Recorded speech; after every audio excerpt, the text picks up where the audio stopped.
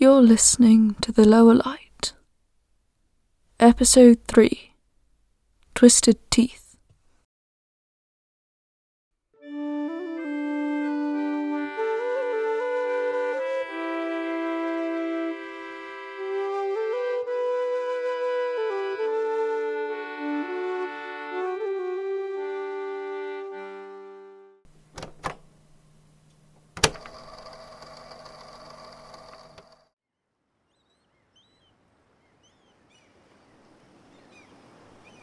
Audio file for Artifact 1855M15, part of our Halloween 2017 exhibition. Laurie Caston, Head Curator Recording. Date of recording, the 7th of June 2019. Artifact 1855M15 is a walnut case of surgical instruments dating from approximately 1800 and made by Savigny, lined with maroon velvet. The case itself is much older than the instruments inside it, which Marie's research placed at around 1855. The instruments on the top layer are primarily for amputation, with an unusual and distinctive downturn at the tip of the blades, whereas the instruments on the bottom layer are primarily for finer surgeries and dissections. A brass plate on the case lid is inscribed with the name Robert Macfarlane. As far as we're aware, it's an heirloom of the Macfarlane family, passed down through 3 generations of surgeons. The reason why this case belongs with us and not a medical museum is the story of its last owner, Robert. He was born in Edinburgh in 1828 to Alexander Macfarlane, a well-established surgeon. From early days, Robert was destined to follow his father's profession. The case itself was a gift from his father when he graduated, top of his class, from Edinburgh University, quickly making a name for himself as one of the most daring and innovative young surgeons around. He was 23 when he collapsed during surgery with a close friend, Dr. David Campbell, and in a way his world must have collapsed too. Dr. Campbell gave him the diagnosis, consumption, in secret, away from the scandal that would inevitably break, but the damage was done. His career wouldn't survive when people found out. Not wanting to have his family's name dragged through the mud, Robert quietly packed up and moved across the Atlantic. His time in America is still largely unaccounted for. From the little we can find, he moved to Hermansville, an inconsequential village in Massachusetts. It must have been there that he met his partners, Dr. Jonathan Deere and Jessie Goodwin. When the pull of his work got too strong for him to resist, they would follow him back to Edinburgh in November of 1853. The Edinburgh they returned to was one of gravediggers and body snatchers, haggard medical students and crammed operating theatres. It was a city Robert slid into like a piece of a puzzle, quickly re-establishing his old practice and notoriety. It wasn't enough. Trust me, when you know your days are numbered, when you can feel the Reaper breathing down your neck, nothing except salvation from that tenuous existence will satisfy.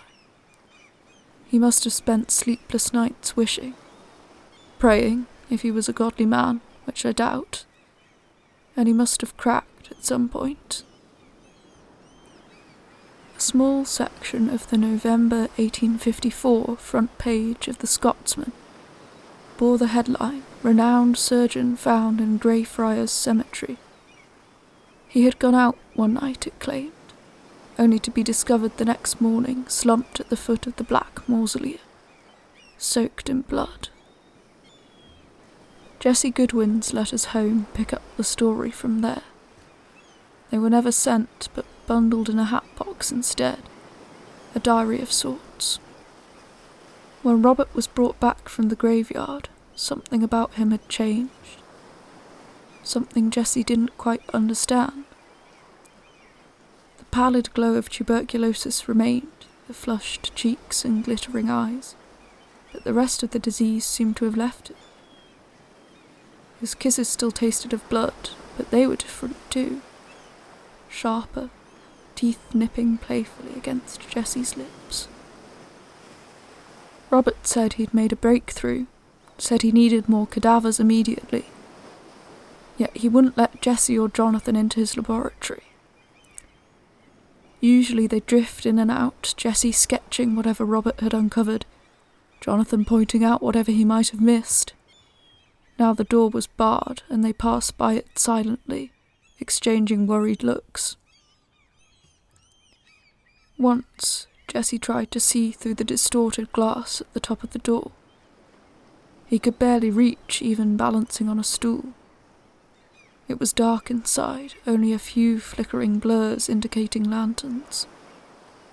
Still, Robert was visible, a twisted, pale figure moving between tables like a ghost. He turned, and Jessie didn't even need to see his eyes to know he'd spotted him. A moment later, and the door opened, revealing Robert's exasperated grin. "Jessie, I thought I told you. You can't be here anymore," he murmured. Jessie wanted to ask why, but his mouth was stopped by a kiss, and it was so awfully hard to be annoyed when Robert's lips were against his. Yet, something pulled him to glance over Robert's shoulder, into the lab beyond. Shadows hung like silks over the room, but he could still make out its basic features. A surgical screen pushed uselessly to the side. 4 tables, each laden with a cadaver. Jessie had seen all too many of them. Somehow, the look of those 4 wormed its way under his skin. They were pale, bruised, just as a body ought to be. But they barely looked like bodies at all. They were too empty. After that, he didn't dare go near the lab. Didn't want to. Instead, Jessie went to find Jonathan. He slid into his lap once he found him, buried in a book in the drawing room. "I'm worried about Robert," Jessie murmured, face buried in Jonathan's neck. "Aren't we all?" said Jonathan. His hand settled over Jessie's, gentle, soothing.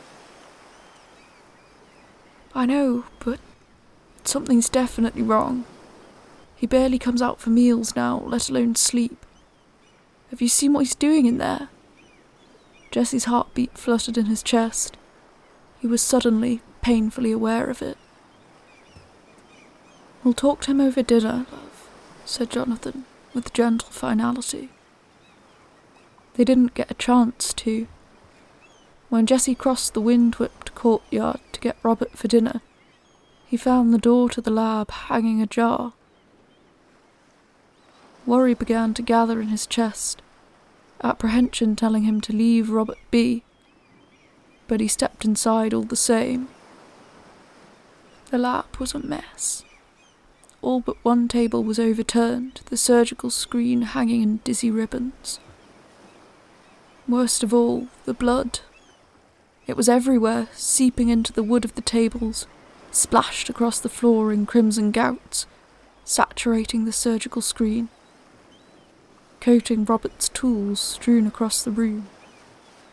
Numbly, Jessie picked one up, turning it over so the blade flashed in the light of the last flickering lamp. His fingers came away red, stained. With that, the illusion shattered. Something had happened to Robert. Jessie gave a single, broken sob, dashing back through the courtyard. By the time he returned to Jonathan, the only words he could get out around the tears were, "He's gone." Almost in an instant, Jonathan was on his feet, heading for the door. Jessie trotted after him, trying to wipe away the tears that blurred his vision. He didn't even bother to grab his coat as they both plunged out into the freezing Edinburgh night. "Robert," they both called out, listening for his voice. Nothing. "We should split up, we'll find him quicker," said Jessie frantically. "No, that's..." Jonathan sighed, breath crystallizing in the air in front of him. "Remember how that went last time? I almost lost you. Anyway, he can't have gone far, maybe to the university." Edinburgh by night was quite a different beast to Edinburgh by day. The buildings seemed to lean in, leaving only a sliver of starlight above them, and a thin, sickly glow of street lamps to light their way. Jesse's stomach churned with anxiety, his hand numb as Jonathan pulled him along. It was bitterly cold, far too cold for Robert to be outside alone, especially after last time. It was too dark for either of them to read their watches. Only the toll of the church bells alerted them to the passing of time. 15 minutes. Half an hour. They'd reached the university, and of course it was locked up, stony and silent. They checked down every alleyway, every glimmering doorway, each one of Robert's old haunts. Jesse felt his throat closing up, tears stinging his eyes again. He couldn't afford to lose Robert. Neither of them could. He was the bright, burning star that lit their way. There had always been an implicit understanding in that. The brightest stars are always the first to burn up. Jesse just hadn't expected it to be so soon. 2 hours dribbled away. Jesse was numb to the bone, so cold he barely even had the energy to shiver anymore. Neither of them were willing to give up, though. Jonathan paced beneath a streetlight, stamping his feet to try to beat some feeling back into them. Staring up at the wavering beam, Jesse wondered where else in this god-forsaken city Robert could be. The answer came to him with a memory. Robert curled against him, utterly vulnerable.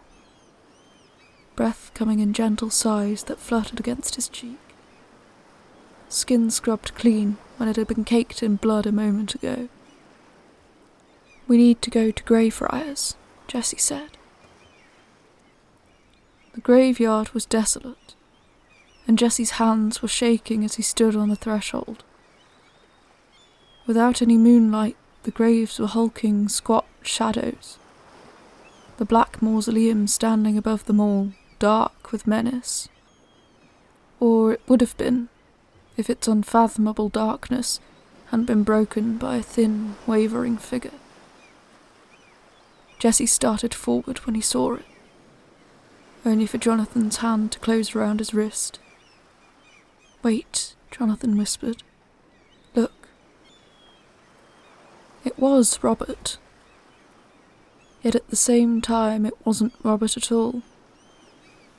He was wearing nothing more than a shirt, an undone waistcoat, hanging limp and red. His copper hair hung over his face, hiding his eyes. Worst of all, his skin. It was the awful, soulless pale of a cadaver, blotchy with bruises. Even from where Jesse was standing, he could see the blue veins pulling at Robert's cheeks. Jesse let out a strangled gasp, and a thing that was not quite Robert turned towards them. His mouth gaped, crammed with fangs that would have glinted if they weren't stained with blood. And once again, Jesse was painfully aware of his own heartbeat, thundering in his ears. The thing that was not quite Robert keened. Jonathan's hand tightened around Jesse's wrist, getting ready to run. "No," Jesse whispered. "He needs us." And they exchanged a look, a silent understanding. Jonathan's hand slid into Jesse's. They stepped forward. The graveyard soil was soft beneath their feet, their hands as cold as wedding bands. The thing trembled in front of them. It snarled, deep and throaty. Its claws clacked as it drew back, ready to strike. "Robert?" Jesse reached out, throat tight with fear. "Robert, it's us. We love you." One blank, swimming eye was visible through the curtain of hair. "We're here, Robert," said Jonathan, louder than Jesse ever would have dared to. "Come back to us." Come back, Jessie echoed. Come back, please. For a moment, the thing just stared and shook. Then it collapsed in on itself with a plaintive wail. The cry shattered in the midnight air, becoming a devastatingly human sob. Now Jessie did run forward, shrugging Jonathan's coat off his shoulders. Now the thing was Robert once more, shivering desperately at the foot of the black mausoleum. "We've got you, darling," Jessie murmured over and over as Jonathan put an arm around Robert, pulling him to his feet, pressing tender kisses to his icy cheeks. "Come on, love. Let's go home." End recording. As for what happened to the case of instruments after that, it's more what happened to Robert. Traces of him, ephemeral fingerprints, are smudged across history from 1828, through the Second Opium War, to the last verifiable sighting of him. A field doctor going over the top with his regiment at the Battle of the Somme. The Lower Light is a gothic supernatural podcast. Our intro and outro music is The Lower Lights by David Coffin. If you enjoyed the podcast, please consider subscribing and leaving us a review, or going to ko-fi.com/thelowerlight to buy us a coffee and keep the podcast going. If you'd like to get in touch, please email thelowerlightpodcast@gmail.com or head to thelowerlight.card.co. That's card with 2 R's for more information and transcripts. Until next week, may you have fair seas and following winds.